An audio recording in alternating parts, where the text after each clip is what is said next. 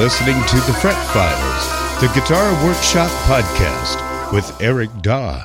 To participate in the show, go to my website, ericdaw.com. That's ERICDAW.com. Click on the contact link and submit your question or comment there. I'll use it as part of the show. The other way to do it is to call or text 757-774-8482. Leave your voicemail there, and I'll use that as part of the show. And now, the Fret Files podcast.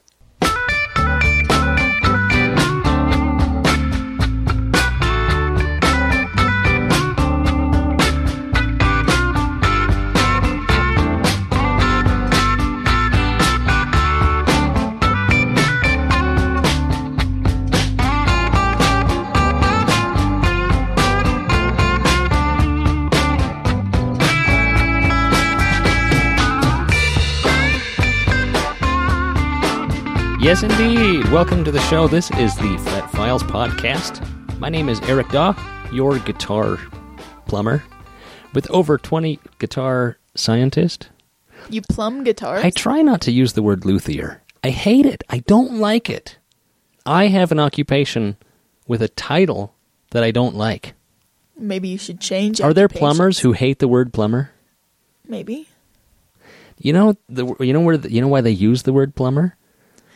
Is this relevant? Because lead. Lead? Yeah. Plumism? Do you know what plumism is? No, I've never heard of that. Lead poisoning.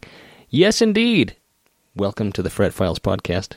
My name is Eric Daw, your guitar scientist with over 20 years of experience building and repairing guitars. This is a podcast about guitar repair, guitar building, guitar news, guitar science, and guitar opinions. Sitting beside me is my lovely wife and co-host Melissa. This is a question and answer episode. Is it? Are you going to keep interrupting me? I'm sorry. Where we will respond to listener submitted emails. I will read the questions and Eric will try to answer them. We've got a lot of really good questions this episode. Questions about the toxicity of wood dust. Oh. Questions about pickups. Questions about rolled fingerboard edges. Questions about binding. All kinds of good things to talk about. Cool. Yeah, I got a lot of great projects going on in the shop. I bought I'm excited about this guitar I bought. I bought a Stella 12-string, which my wife wasn't super happy about until I told her why. And plus, I got it quite cheap, so she was excited about it. But we have like 30 guitar hangers in our house, and right now each guitar hanger has a guitar. So yes. that's my limit. There is one empty. If all the guitar hangers are full, then no more guitars. I need more guitar hangers. That's obviously the solution. He says there's one that's empty, but have you seen the amount of guitars in your shop? Yeah. A lot of those are being repaired. So I bought this Stella 12-string, and it's probably from the early 50s, made by Harmony. Okay. Stella was bought out by Harmony. The name was acquired by Harmony. It was previously an Oscar Schmidt brand, and I think, or was it Lion and Haley? I'll have to read up on that. Anyhow, the early Stellas were very ornate. The 12 strings were very ornate and very nice guitars. They fetch $6,000. Then Harmony acquired the name, but continued to make 12 strings. And they're not as ornate, not quite as nice, but they're great guitars. And the cool thing about them is they're really about the only game in town for a 12 string that old. Martin and Gibson and all the other makers didn't start making 12 strings until a little later. So if you want a 30s, 40s, 50s 12 string, Stella is it. That's it. Unless it's some crazy off-brand custom maker. Huh. Stella was the only 12 string in town. And it's associated with a lot of first-generation blues players like Leadbelly. Oh, really? And, yeah, they all played Stella 12 strings. So what does your Stella need? Well, I'll tell you, it needs a neck reset, certainly. It needs the neck to be straightened. It needs a pick guard. It needs a few things. But it's actually pretty clean. Cool. And once I fix it up, I'll probably be able to sell it for, I don't know, I'm thinking $1,000 or so. Wow. Yeah. Cool. Which is surprising for a Harmony-made guitar from that era, but yeah, check it out on Reverb. Look up Stella 12 strings. One just sold for $1,200, and mine's actually in a little better shape than that one. Sweet. Yeah, I know, so I'm excited about that. What else you got? What else am I working on? I'm doing a neck reset on a Guild Jumbo. That's fun. That's most exhilarating. If you haven't done a neck reset on a Guild, you should really. I highly recommend it. It's the most fun I've had all day. What else am I working on? I'm working on an Epiphone Texan acoustic that has a whole bunch of cracks on the top, like 7 different cracks. Oh, dear. That all need to be glued up and cleated. Yeah. So, any updates? What were we talking about last time? I finished the Martin Koa Hawaiian conversion to sure. Spanish, and it turned out beautifully. I used fossil ivory, mammoth ivory for the nut and saddle, and I just found the nicest piece of ebony for the fingerboard. So yeah, it had a neck reset, new fingerboard, new frets, new inlays. Wow. Yeah. Cool. New saddle, new nut. Really turned out nice. It was such a cool feeling to pick up that guitar and play it for the first time. It was the first time anyone's ever played it Spanish style, or like a normal guitar. You know, you Right. say Spanish, that's kind of an outdated term, but a guitar, you know, how Yeah. you hold it, that's Spanish. I've never seen that before. I don't know. It's as opposed to Hawaiian, which is lap. Right. Yeah. Like Spanish a lap steel. is Yeah. you're playing it like Right. I was making a a joke. normal person. Oh, you were making a joke. Anyhow, I finished the guitar, picked it up, and played it, and it was the first time anyone's ever played that guitar Spanish style, and this guitar's from the 30s. Cool. It was a really cool experience. That's awesome. I know, and it sounded so good. I wish I would have recorded it or made a video, but I did not. Anyway, I sent that guitar back to its rightful owner. Sadly, I waved goodbye to it as I left the UPS store. I insured that guitar for $5,000 when I sent it back per the customer's request, and they told me as I left UPS, they said, "Oh, that's going to go in the special bag." And I said, "What?" And they said, "Oh, anytime a high-value insured package gets sent out, it has to go in a special bag, and it goes in a special place in the truck." Well, I guess that's So if you want, really nice treatment of your a good packages, insure it for a lot of money, and they put it in some kind of special padded bag. Yeah, but how much is it to insure it for $5,000? It was $50 extra. Oh, that's not as much as I thought it would be. It's not terrible. I mean, considering Yeah. what I've heard, though, from some guitar dealers who send a lot of guitars is what the insurance does mostly is makes it so UPS won't damage your guitar. Right. Because I've been told trying to make a claim with UPS is very difficult.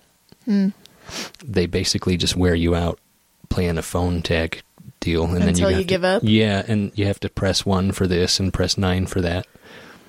If your guitar was damaged in June, press 7. So I don't know if that's true or not. I've had very good luck. I've shipped many, many, many guitars, UPS and FedEx, and never had one damaged. I really want to do interviews with somebody from UPS and somebody from FedEx and talk to them about shipping guitars. I think that would be really informative. I also want to talk to... I want to do some interviews with guitar stores because guitar stores who ship a lot of guitars generally use one or the other, and they have strong opinions about it. Like, oh, don't use UPS, use FedEx. And then other stores will say, no, the other way around. Don't use FedEx, use UPS. And it's interesting to hear their stories and hear their reasonings why, but I'd love to pick some people's brains about that. I think we're going to do that in an upcoming episode. Cool. Yeah, that'll be fun. What were we talking about? All kinds of things. That's what's going on in my world. Should we do some guitar news? Let's do it. Guitar news. I read this story and was just astonished.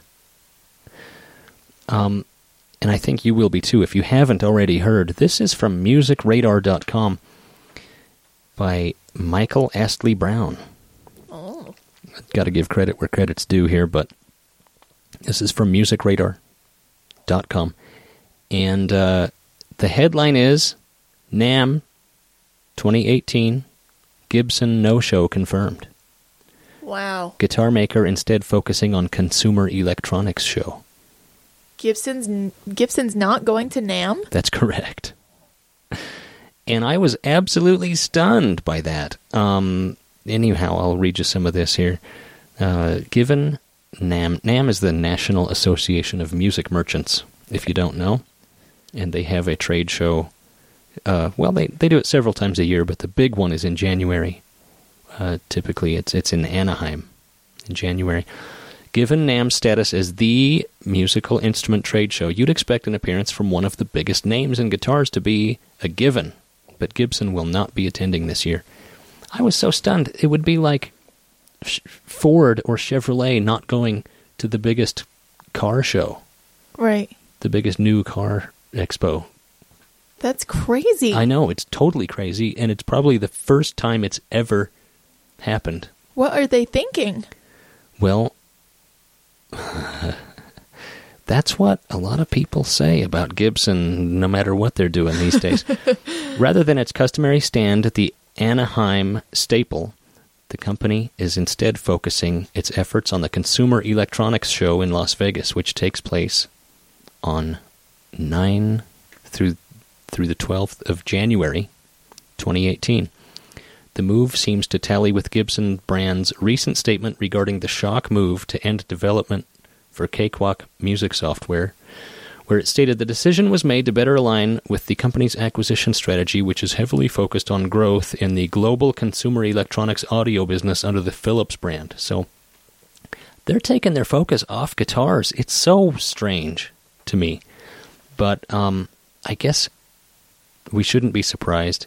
I told you when I went to the NAMM show a few years ago, Gibson's booth was a real head-scratcher. They hardly had... they had guitars there, but they hardly had much in the way of guitars. It was up front. They had a whole bunch of DJ turntables and headphones painted sunburst with a Les Paul logo on it. So Les Paul is now making... Do you think the real Les Paul would approve of that? No, I do not. Okay. Yeah, a real head-scratcher, so, I mean, this is just the way things have been going, but I guess they own Philips? Is that what this article is? Is that what this article is implying? The decision was made to better align the company's acquisition strategy that is heavily focused on growth in the global consumer electronics audio business under the Philips brand. Under the Philips brand. So I don't know. Maybe whatever. they're licensing something from Philips or something. Yeah. As well as Philips, the ambitious group also plays host to audio companies TIAC, Tascam, and Onkyo.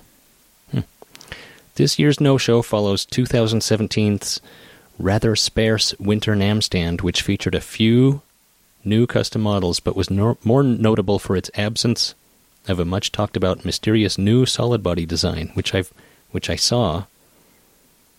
They were supposed to unveil a new design, and it looks like if Peavey and Paul Reed Smith collaborated on a guitar. It really wasn't that exciting to me, and it wasn't any groundbreaking thing. Oh, I looked at it, and it looks like it weighs about 1,000 pounds. Mm-hmm. I'm sure it does. The guitar was later released as the Modern Double Cut and finally made its NAMM debut in Nashville in July. Last year also saw the sale of the company's Memphis factory, which itself came amid profit warnings. Wow. Yeah. So Gibson doing weird things and selling factories and not going to NAMM. I don't know. It was nice knowing you, Gibson. So is there somebody poised to replace? You know, it's interesting. Gibson's been in financial trouble for quite a while now, and I remember hearing about Peavey actually offering to buy out Gibson. Wow. Which at the time I kind of laughed about, because Peavey's an American company. They do have stuff made overseas as well, I'm sure, but a lot of their stuff is made in the States. But they have, I don't know, I don't want to say. They have a reputation. Well, they have a reputation as being, you know, it's good stuff, but it's mid-tier. Right. It's not affordable. Yeah, it's not Gibson. I mean, historic Gibson, right? So I remember hearing about that and thinking, that'd be funny, you know. But honestly, now I'd welcome that. Get somebody with some brains over there. I mean, forgive me. I'm sorry, but if you work at Gibson, what are they doing? Forgive us. What are they doing? Yeah. I don't. You know, it started with the robot tuners. Well, it started long before that, but robot tuners and circuit boards. Circuit boards instead of pots. I don't know what they're doing over there. Now they're not even going to NAMM. Anyhow, that's all I had for Guitar News. I really just wanted to share that with you. Isn't that crazy? Man. Should we do some questions? Sure. Letters. We get letters. We get stacks and stacks of letters. Hey, Eric and Melissa. Love the show. Keep up the good work. We all know about the toxicity of exotic wood dust, bone dust, superglue fumes, paint fumes, solder smoke, etc. But what about sanding on frets? That fine nickel and silver dust can't be good for us guitar scientists, can it? Yet another occupational hazard to consider. What are your thoughts? Do you use a mask when sanding or filing frets? Should I? Should I quit repairing guitars and become a yoga instructor or something much better for my health? Yes. I'm anxiously awaiting your response, and I love the show.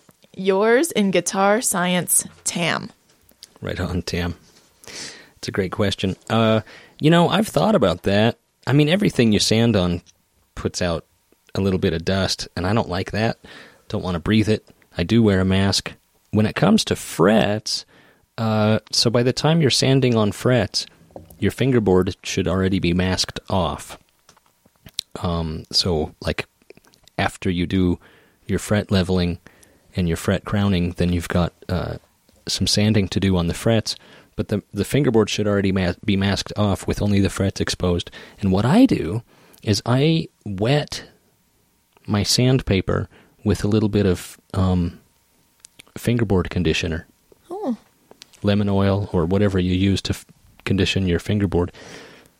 That way, you're like wet sanding the frets, and it doesn't kick off a whole ton of dust. The particles kind of stay suspended in the oil. Sure. And that way, you kind of can just wipe everything off. But I wear a mask anyway, you know, while I'm doing it. But yeah, I spray a little bit of.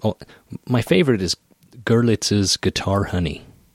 It's kind of a pinkish red oil that I use to condition fingerboards. But you spray that on your wet, dry sandpaper. I start with usually 400 grit, then go to 600 grit, then go to 800 grit, and then polish. That's usually what I do. But yeah, put a little bit of oil on your sandpaper, and you don't really have to worry about the sanding dust off of your frets. Cool. How do you like them apples? Sounds pretty good, but you should definitely become a yoga instructor. Yeah. I am a hobbyist pickup maker. Question. For a middle reverse wind reverse polarity pickup on a Strat, do I actually need to wind it in the opposite direction, or can I simply reverse the leads and charge it to opposite polarity? Sam in Tacoma. Howdy, Sam. You can. The problem with doing that, and actually some pickup manufacturers, that's exactly what they do. They only wind one direction. The Lawler, for example, does this. They just wind everything the same direction, and when it comes to Fender pickups, just reverse the leads. The problem I have with that is I like the negative side of the coil to be closer to the magnets. I like the grounded side of the coil to be the internal side. Does that make sense? Yes, but why? Because when the hot side of the coil is closest to the magnets, on a Fender pickup, the magnets aren't grounded. So when you touch the magnets, you get a weird hum. Okay. And sometimes your fingers will come into contact with the magnets on a Fender pickup, and you get a weird hum. So if the negative side of the coil is internal, that doesn't happen. Okay. So you want the grounded side? You want the grounded side of the coil up toward the strings. No. So we're not talking about magnetic polarity. Oh. Magnetic polarity would be north or south facing up. Right. I'm talking about a coil. Right. There's an inside termination. Okay. And then an outside termination of the coil. I understand now. Okay. The inside, the beginning of the coil on the inside should be the side that's grounded instead of... Okay. Does that make sense? Yes. And that's the reason why, because when you touch the magnets, you get a weird hum when the hot part of the coil is on the inside.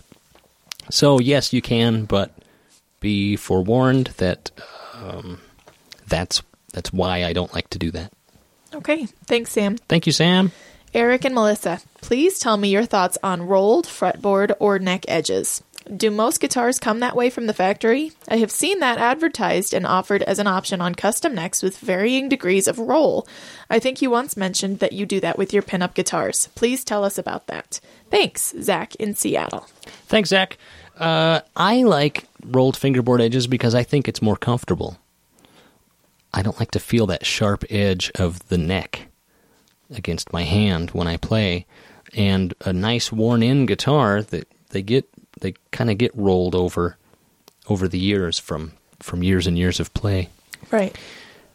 Most guitars don't come with rolled fingerboard edges. Only kind of high-end custom shop boutique makers, because it's kind of labor-intensive, and it really has to be done by hand. It's not something that they can just, at least not that I'm aware of, not something that they can just build into the neck. Before you fret it, could they round the... You want to round the fingerboard edges over after it's fretted, because otherwise, then you've got... problems with your fret ends? Yeah, poor contact on the ends for your fret. So, when I roll fingerboard edges, I'm just rolling the edges between the frets. Oh, okay. Right up to the fret. And you roll them by hand with just I do. Some sandpaper? I use, they look like, what are those fingernail files called? Emery boards? I use emery boards cut in half. Oh. I'll use a full-size one to do the, frets 1 through 12, and then I've got thinner ones to do the higher frets. Interesting. I used to use files, but I just don't like the way that it leaves, teeth marks on the... Right. So I would use a file and then sand it. But then I found if I just use an emery board, it really does a nice job. Yeah. Cool.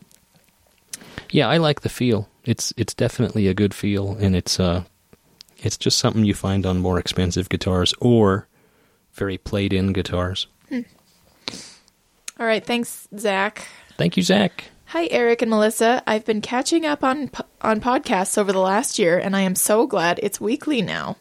Also glad to hear you are in Idaho now. I live in Idaho as well. Howdy, neighbor. I have an old guitar that's about 50 years old, and the binding is rotting off the body. I rebound the neck. The binding was missing in huge chunks and made it unplayable, but I want to keep the body the way it is. What can I do with the binding on the body to keep it from further breaking off? Is there a way to seal it? Also, any tips on working on the electronics in an arch top? Love the podcast. Keep it up. Sean. Thanks, Sean. Working on the electronics in an archtop can really be problematic. The best way to do it is just to take everything out, work on it outside of the guitar, and then reinstall it. I know that's not what you wanted to hear. It really is a pain, but that's just the right way to do it. It's just about impossible to do anything to the electronics inside an archtop. And you have to fish things out through it. They either come out the pickup hole or an F-hole. There's very rarely is there an access panel on an archtop. Man, that sounds like a pain. Yeah, whether it's thin or thick. Yeah, And- there's almost never an access hole. Yeah. It is a pain. How to stabilize the binding that's rotting off on a body? I don't know how bad it is. So it's hard for me to give a recommendation. If it's not that bad, if there's not huge chunks missing, you can mix up a paste from new binding and acetone. The binding will kind of melt into the acetone, and you get like almost a liquid plastic thing, and you can use that to spackle in the gaps. And it dries? It does. It dries into a plastic? Yeah. That's astonishing. Yeah, I don't like to do it. I don't like. I haven't had very good luck with it. I hear stories about that's a thing that everybody does, and I've tried it, and it does work. I don't know. I just didn't have good luck with it. The other thing you can do is Stuart McDonald sells colored super glue. They have white, black, ivory, and an amber. And you can fill in gaps with their, whatever color is going to match your binding the best. I'm assuming it's white binding.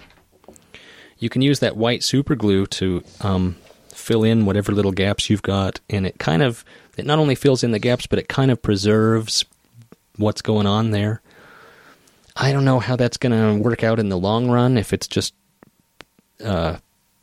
prolonging the inevitable that you're going to have to rebind that probably, but I've had pretty good success with that, the colored super glue, and then you can, if it's, because most binding is painted over, so it's probably white binding with a clear over it that has yellowed. So, if you get creative and you get good at it, you can use the white to fill in the gaps. Once that's dry, you can smooth it out, and then you can use either some tinted amber paint to blend everything in, or you can use the amber super glue, to make everything match. I just thought of this. On Instagram, Chelsea from Guitars and Caffeine. Chelsea Clark. Yeah, she was talking about lacquer paper. She makes lacquer paper. Oh, decal paper. Yeah, but she sprays it with paint. Right. And then can just slide it off to patch or repair. So Yeah, that you could matches. do that. Yeah, you could do that. But my assumption is, because what you've got here is painted lacquer, or painted binding with gaps. Right. And so you're going to fill it in. Now the parts that you filled in is probably going to be whiter than the surrounding parts. So you're just going to want to fill in just the gaps with some amber, or I don't know, because I'm trying to imagine what condition his binding is in, but I've had good luck with super glue. I'll just tell you that. Okay. And then as far as matching it goes, that's up to you, buddy. It can be a real pain. It really can be a problem. I'm wondering did he say what brand his guitar was?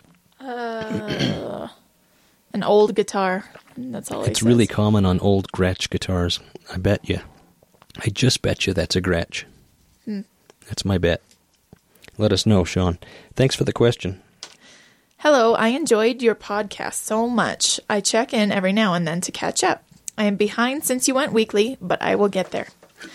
My sister bought her husband an Alvarez acoustic guitar about 20 years ago. He had it in the sturdy lined case it came in the upstairs closet where it would get hot, he thinks. The crazy thing is that whatever glue the builders used for the abalone-ish rosette melted and dripped down to the base of the guitar across the face. The glue is stuck to the top in thick streams, and it is sticky. Can't play it that way without ruining clothes, sticking to skin, etc. I have some pics. I will try to send them to your email. I suggested my sister call Alvarez as they have a limited lifetime warranty. She did that. They said that they used that glue in the rosettes for about 5 years, then stopped. When she told them about the closet scenario, the person said, "That's what you say." She has asked to speak to someone higher up, or he said that they would consult about it and is waiting for a response. If this fails, what can we clean this with?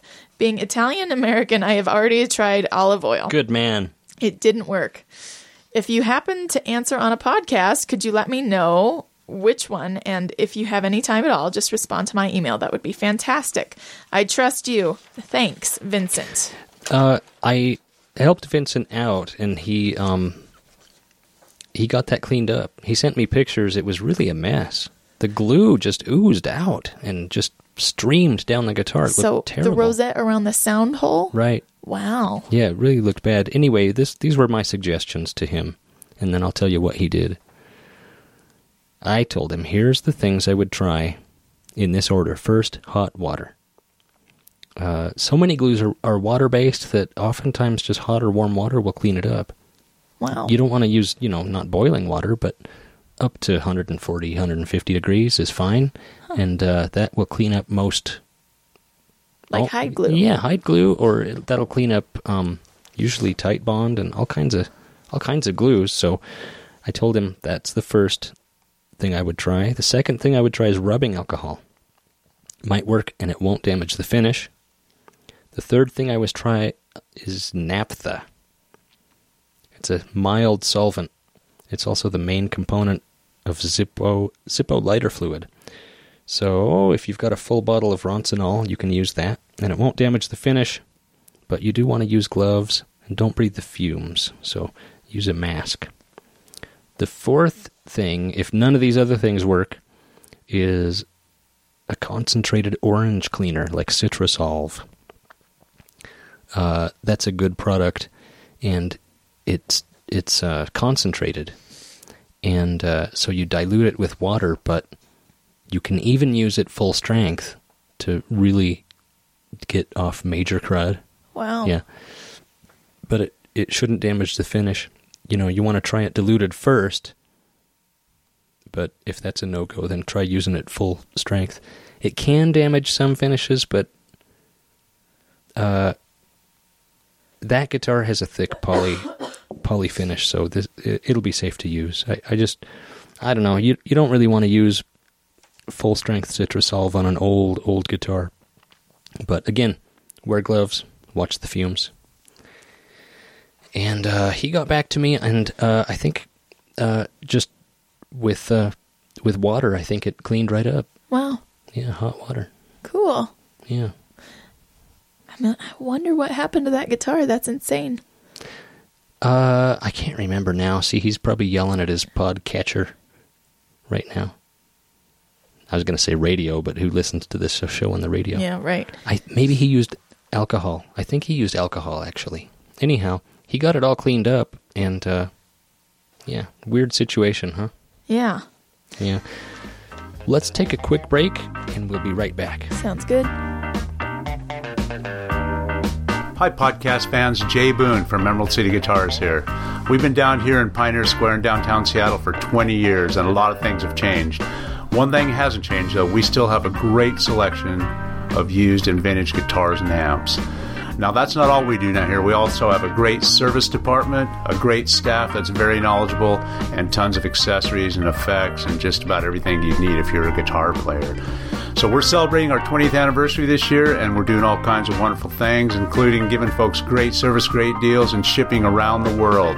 Visit our website at emeraldcityguitars.com, and you can see our entire selection of guitars and amps that we have on our floor at any time. We want to thank you guys for all the great years that you've shopped at our store, and that goes for all the folks not only in the Northwest, but around the country and around the world. Emerald City Guitars, your best source for vintage guitars and amps.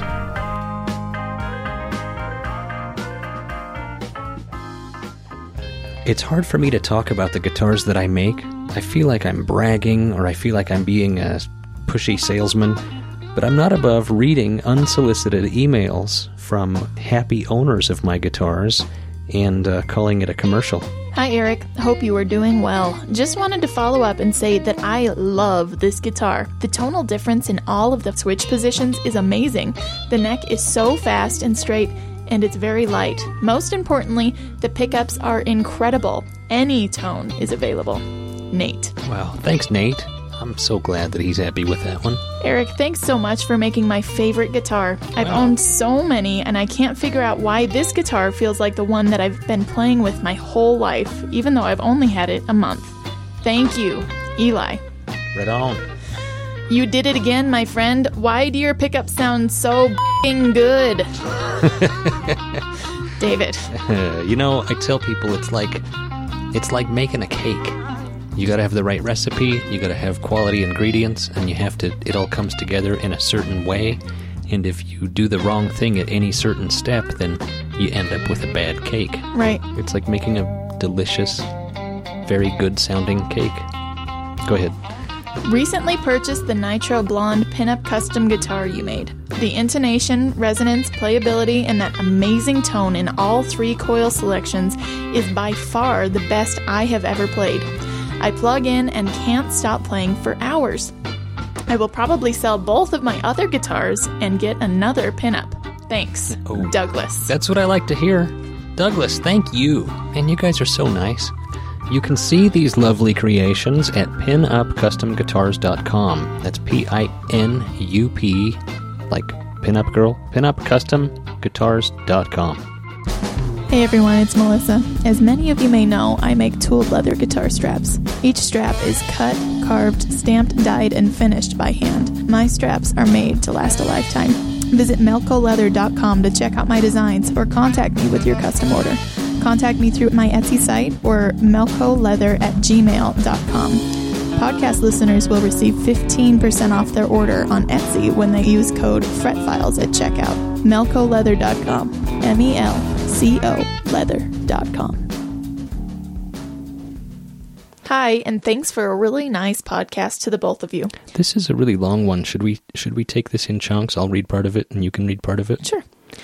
Regarding roasted maple and doing it at home, here are a few thoughts from me. Taking it slow, as you mentioned, is essential, both heating up and cooling down. For me, doing it in 2 stages works best. From room temperature up to 340 degrees in 30 to 45 minutes, then leave it 1 hour. Cool down. Then up to 370 slowly, and bake for 30 to 45 minutes. This will give a slight darkness in the wood and a weight relief between 9 to 12%. I think it might be possible to roast even longer to get even darker wood, but from what I've read, it's really no good to get crazy with it. Also, the temperature should not exceed 390 Fahrenheit. Past 390, another chemical reaction that we don't want will take place.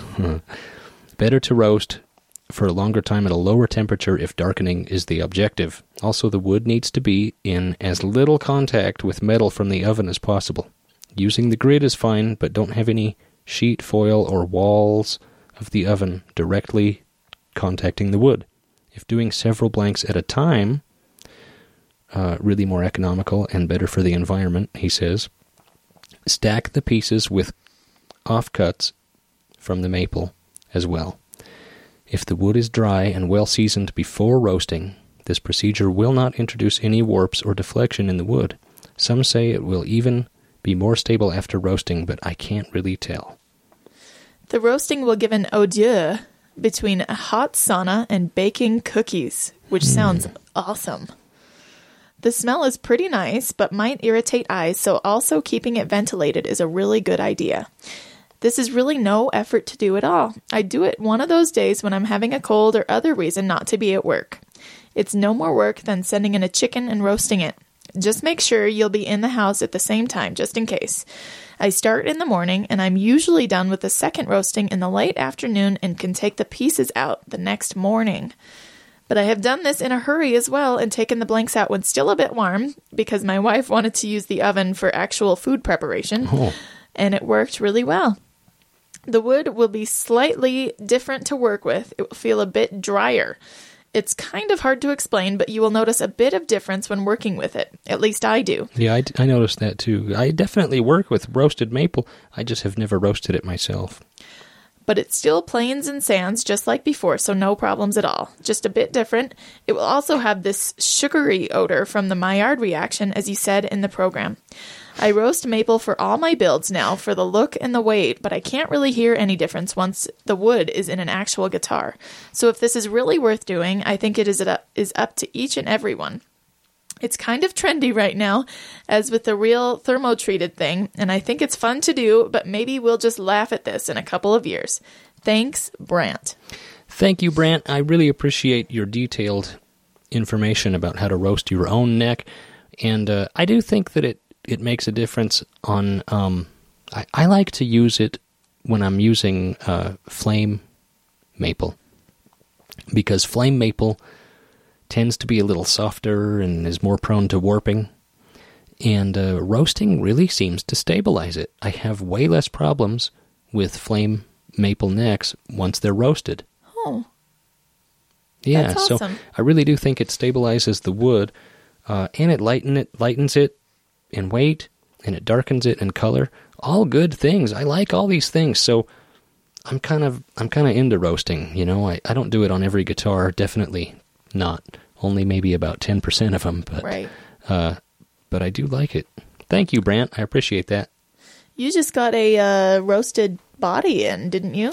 I did. I bought a roasted body from some people that make bodies for me sometimes. They it's a roasted ash body. I've never used a roasted body before, so we'll see how that works out. Cool. It's super lightweight. It's under 3 pounds. Wow. I know, and it's going to make an awesome guitar. I'm That's excited about it. Yeah. Anyway, thanks, Brant. Thanks for the podcast. I learned something new every episode. A few years ago, I built a Telecaster-style guitar from a kit. The body is a soft, lightweight wood, swamp ash, I believe. It plays and sounds great, but it has a serious neck dive. I've tried taping both ends of the strap, moving it to different parts of the body. Nothing I try seems to stop the neck from falling. Any suggestions for combating neck dive? Thanks again, Matt. Thanks, Matt. I had to figure out what Yeah, what does he mean, taping both ends of the strap? Well, what he means is his guitar's neck heavy. So neck dive. Oh, I see. Yeah. Which, his guitar's neck heavy, so when he takes his hand off the neck wants to dive towards the floor. I thought the neck was like loosey-goosey or something. No, yeah, it's neck heavy. Okay. And that is something sometimes people suggest, if you move the strap, put it in a different place, it'll help, but he's already tried that, and it's not helping. I really don't have any suggestions other than adding weight to the body somehow. I mean, you've got a neck-heavy guitar. You might think about using lighter tuners. If you've got really stout, like Grover Rotomatic tuners on there or something, you might want to swap those out for some really light, dainty tuners. That'll help a little. I can't see that helping that much, though. It's got to be the weight of the actual neck, doesn't it? I know. Swapping out the neck would help, but... Well... that's kind of... I don't know if it would. I don't know if it would, because if the body is really, really lightweight... Well, you make really, really lightweight bodies all the time, so how do you keep from doing it? Well, I don't run into this problem. Oh. So I don't know. It's something that happens a lot on basses. Because the bass neck is so long and the tuners are so stout that basses quite often are neck heavy. It's a problem. I don't know. I've heard of people adding weight to the butt end of the strap of your guitar. That would make sense. Mm-hmm. You can add weights just to the strap. Actually, like sew in some lead weights into the strap or something like that. But you hate to make a guitar heavier. I like lightweight guitars, and I don't know if neck dive would bother me that much. Did he say what kind of guitar it is? It's a Telecaster style guitar. Yeah, that's surprising to me. I just wonder what's going on there. He must have, maybe the neck is heavy. I don't know. Well, good luck, Matt. Good luck, Matt. If anybody out there has tips on how to combat neck-heavy guitars, let us know. Hi, Eric and Melissa. Here is a little feedback on the Gibson-style 6 and 12-string double-neck guitar I wrote you about a few weeks ago. This is a kit guitar I put together, and the problem was that the inserts that hold the screws for the tailpiece in the guitar were pulling loose, and one of the inserts was about half an inch out of the body. The guitar has a version of a Gibson stop tailpiece. Your advice was to find a larger insert and use that as a replacement. I did some research and did find some inserts that were 30 thousandths larger. Mm-hmm. While the larger insert is still an option, I was a little nervous about a larger hole and what I might be up against if that didn't work out. After much research, I opted for using a 2-part epoxy that is specifically for joining metal and wood. I did the repair a few weeks ago and let it sit for several days before restringing with 9s. The guitar has been played quite a bit so far, and so far the tailpiece is still mounted securely in the body. The guitar plays and sounds great again. If it does pull out, I will go to the larger inserts. I'll let you know if anything changes in the future. Thanks again for all you do, and best wishes to you, Melissa, and your family. That's from Rob, the occasional bass player and singer dude. Thanks, Rob. Melissa was concerned that we've already read that question, but read that email, but I don't think we have. And if we have, we're sorry. Yeah, if that's a repeat, sorry. But yeah, he wrote in and asked what to do, and I gave him my opinions, and he came up with another option entirely, which I love, and I'm glad that he wrote me back about it, because I didn't know. I don't use much epoxy. I didn't know there was an epoxy specifically for joining metal and wood, but it makes sense. Yeah. They got everything now. Yeah. So yeah, that's great. That's good to know, and I'm glad that that's working out. Thanks, Rob. Hello, Eric. My name is Brock, and I'm a repair tech at Guitar Center 134 in Moreno Valley, California. I just discovered your podcast a few days ago, and I must thank you for what you do. I have been struggling for a few months with whether or not I want to continue this work. I know you already know this can be a tough industry, and I've been thinking of leaving it behind. That was until I discovered the Fret Files. I am on episode 4, and it will be a while before I catch up, but I must say it has lit a fire in me. Awesome. My customers wear me out. I'm sure yours do too. I have been inspired by the time and care you give your customers. It has taught me that I need to slow down a little bit. I always feel like I need to give really quick turnaround times and I often underprice my work. I just want to say your podcast has helped me see my work in a new light. I have so many new ideas and altogether positive feelings about the shop now. I can't wait to share your podcast with my coworker Steve. He listens to NPR every day, and I know he's going to love it. Thanks, Brock. Brock, I really want to thank you for such a sweet email. And, man, you guys humble me sometimes. I feel like the bar is set pretty high. I've got to stay on my toes and be the best that I can. Here's another thing I want to tell you, Brock. You're only on episode 4. And you work at Guitar Center. I just have to warn you. There's some episodes coming up that you're not going to like, Brock. When Eric was talking about Guitar Center employees, he didn't mean you or Steve. I wasn't talking about you or Steve. I've said some harsh things about Guitar Center that I want to take back. I'm so sorry. Please forgive me.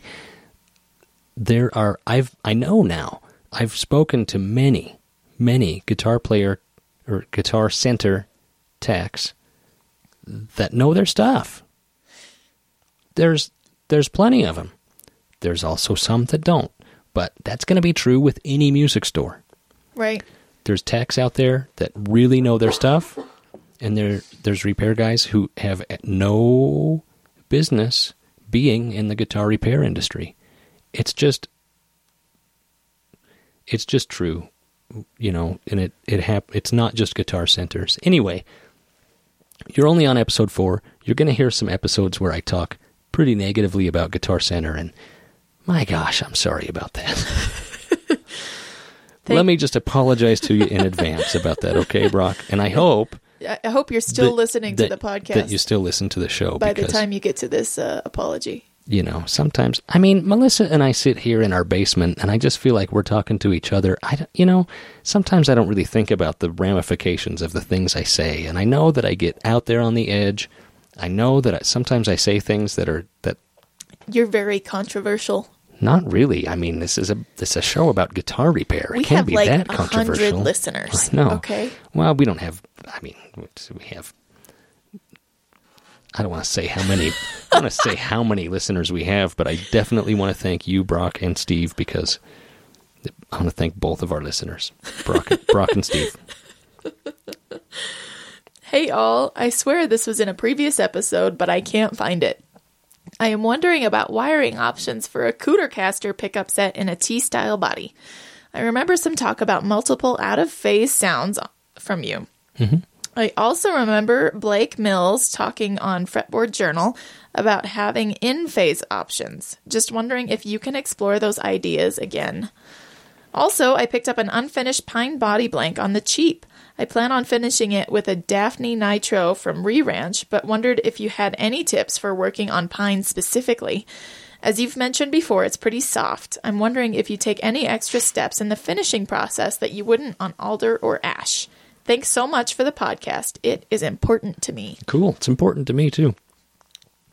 On pine, you can use a wood conditioner that actually hardens the wood just a little bit. It soaks into the wood and hardens it up a little bit. That's a good thing to do. And as far as he's talking about a Cootercaster, I assume you're talking about the real thing Cootercaster with that crazy lap steel pickup and then the gold foil pickup in the neck. And that that lap steel, that Chicago style lap steel, it's like a Supro lap steel pickup, is a really old design, and it's a crazy pickup. And the problem that people run into on that pickup is it has phase problems because it has two coils, and they're out of phase with each other. It has, a coil for the 3 bass strings and a coil for the 3 treble strings, and they're out of phase with each other. You don't hear it when you're only using that pickup, because the phase problem only manifests itself when you try to mix it with another pickup. What you end up with is either out-of-phase bass strings and in-phase treble strings, or vice versa, out-of-phase treble strings and in-phase bass strings. This might sound like a problem, but I think it's actually a bonus. It's so cool. You'll never hear another guitar like it. Most people, when they make Cootercasters, don't blend the pickups because what I've heard traditionally is it doesn't work. You can't blend that pickup with another. And I thought, well, sure you can. What do you mean you can't? Tell me you can't. I'm going to do it. I mean, what's going to happen when I'm going to travel through time? You mean I can't do it? So, but that's the deal.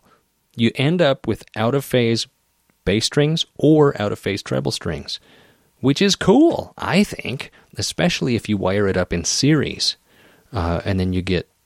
It's a cool thing. I think it's a cool thing. But that's what they're talking about when they talk about phase problems on those Cootercasters. It's those crazy old lap steel pickups that were never meant to be mixed with any other pickup because it's from a single pickup lap steel. And it's a very primitive pickup design, designed in like the 30s, maybe even the 20s. But it has a cool sound, very cool sound. Cool. Yeah. Short and sweet one. What's a guitar repair specific tool that you were excited to buy and were disappointed in once you put it to use? What is a tool you thought was a scam at first, bit the bullet to try, and then ended up useful in your bag of tricks? Kent from Philly. Cool, Kent. I like this question. I'm going to take the second one first. A tool that I wasn't crazy about at first was the fret press, the fret arbor from Stuart McDonald, or, you can go to Harbor Freight and buy an arbor, but the cool thing about Stuart McDonald's fret press is it has cauls that press the fret, and they come in different radiuses, so you can press the fret into the fingerboard. And I'm an old school guy. How many times have I said that? And I've always installed frets with the hammer method until I got the fret press, and I love it. I really do love the fret arbor. It's great. So I still do hammer frets occasionally, and, it depends on the guitar you're working on. The arbor doesn't work for every guitar, so it's a good idea to be good at both.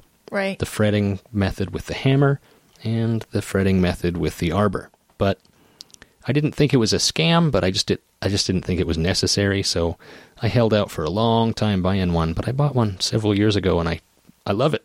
I use it all the time.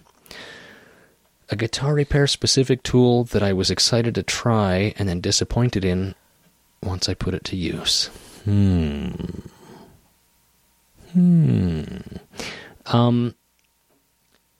fret. I bought a fret bender. Because frets, I buy them in long sticks. And they're straight. They're straight. And there's this bender with 3 wheels. Uh-huh. And you can adjust one of the wheels so that it puts a certain radius in the fret. And it has a little handle you crank. So you just crank it through? Like a gramophone. And you know what a gramophone is, right? Yeah. That's what all the hip kids are listening to now. Yeah, I was born in the 20s, so I know. So you put the fret stick in there and crank the little gramophone crank, and then you can radius your fret wire. Well, it's cool, but I found that I just like to radius it by hand, which a lot of guys say is impossible, but here's how I do it. I take 2 fret nippers or 2 fret pullers and then hold on to the tangs and then bend it. And does the radius really matter? Because you're going to pound it into a... It does. It needs to be over-radiused slightly. Right. Because if you try to put a flat fret onto a radiused fingerboard, it'll just what happens is it can be, you could do it probably, but what happens is the fret ends want to pop back up. Right. Because they haven't been tensioned properly. So you want to over bend it a little bit, and then when you install it, it kind of flattens out nicely, and the ends don't want to pop up. Right. So, yeah, I bought a fret bender, and I use it sometimes, and sometimes I don't, because just bending frets by hand is actually pretty easy and pretty accurate. That's my experience. What else? I'm sure there's other things I've bought that here's my real answer. They sell a tool. Have you ever refretted a guitar with binding? Oh, you haven't. No. I'm looking at my wife. She's like, are you crazy? When you refret a guitar with binding, you have to cut the tang off, and then the crown of the fret sits on top of the binding. Yes. And the tang of the fret sits inside the binding. They sell a tool that is supposed to very cleanly cut the tang off so that you don't have to cut it with nippers and then file it. Okay.